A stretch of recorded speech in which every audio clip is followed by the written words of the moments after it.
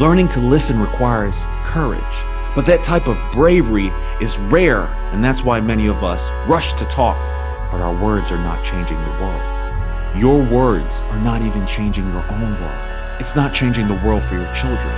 It's not changing the world for your spouse. It's not changing the world of anybody who's listening to you. No one is listening to you because you have demonstrated time and time again that you're not listening to them.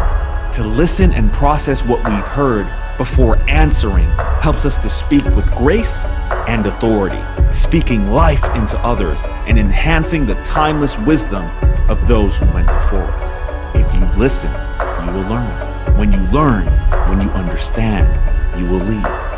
Be quick to listen and slow to speak. Listen to them, learn from them, so you can lead them.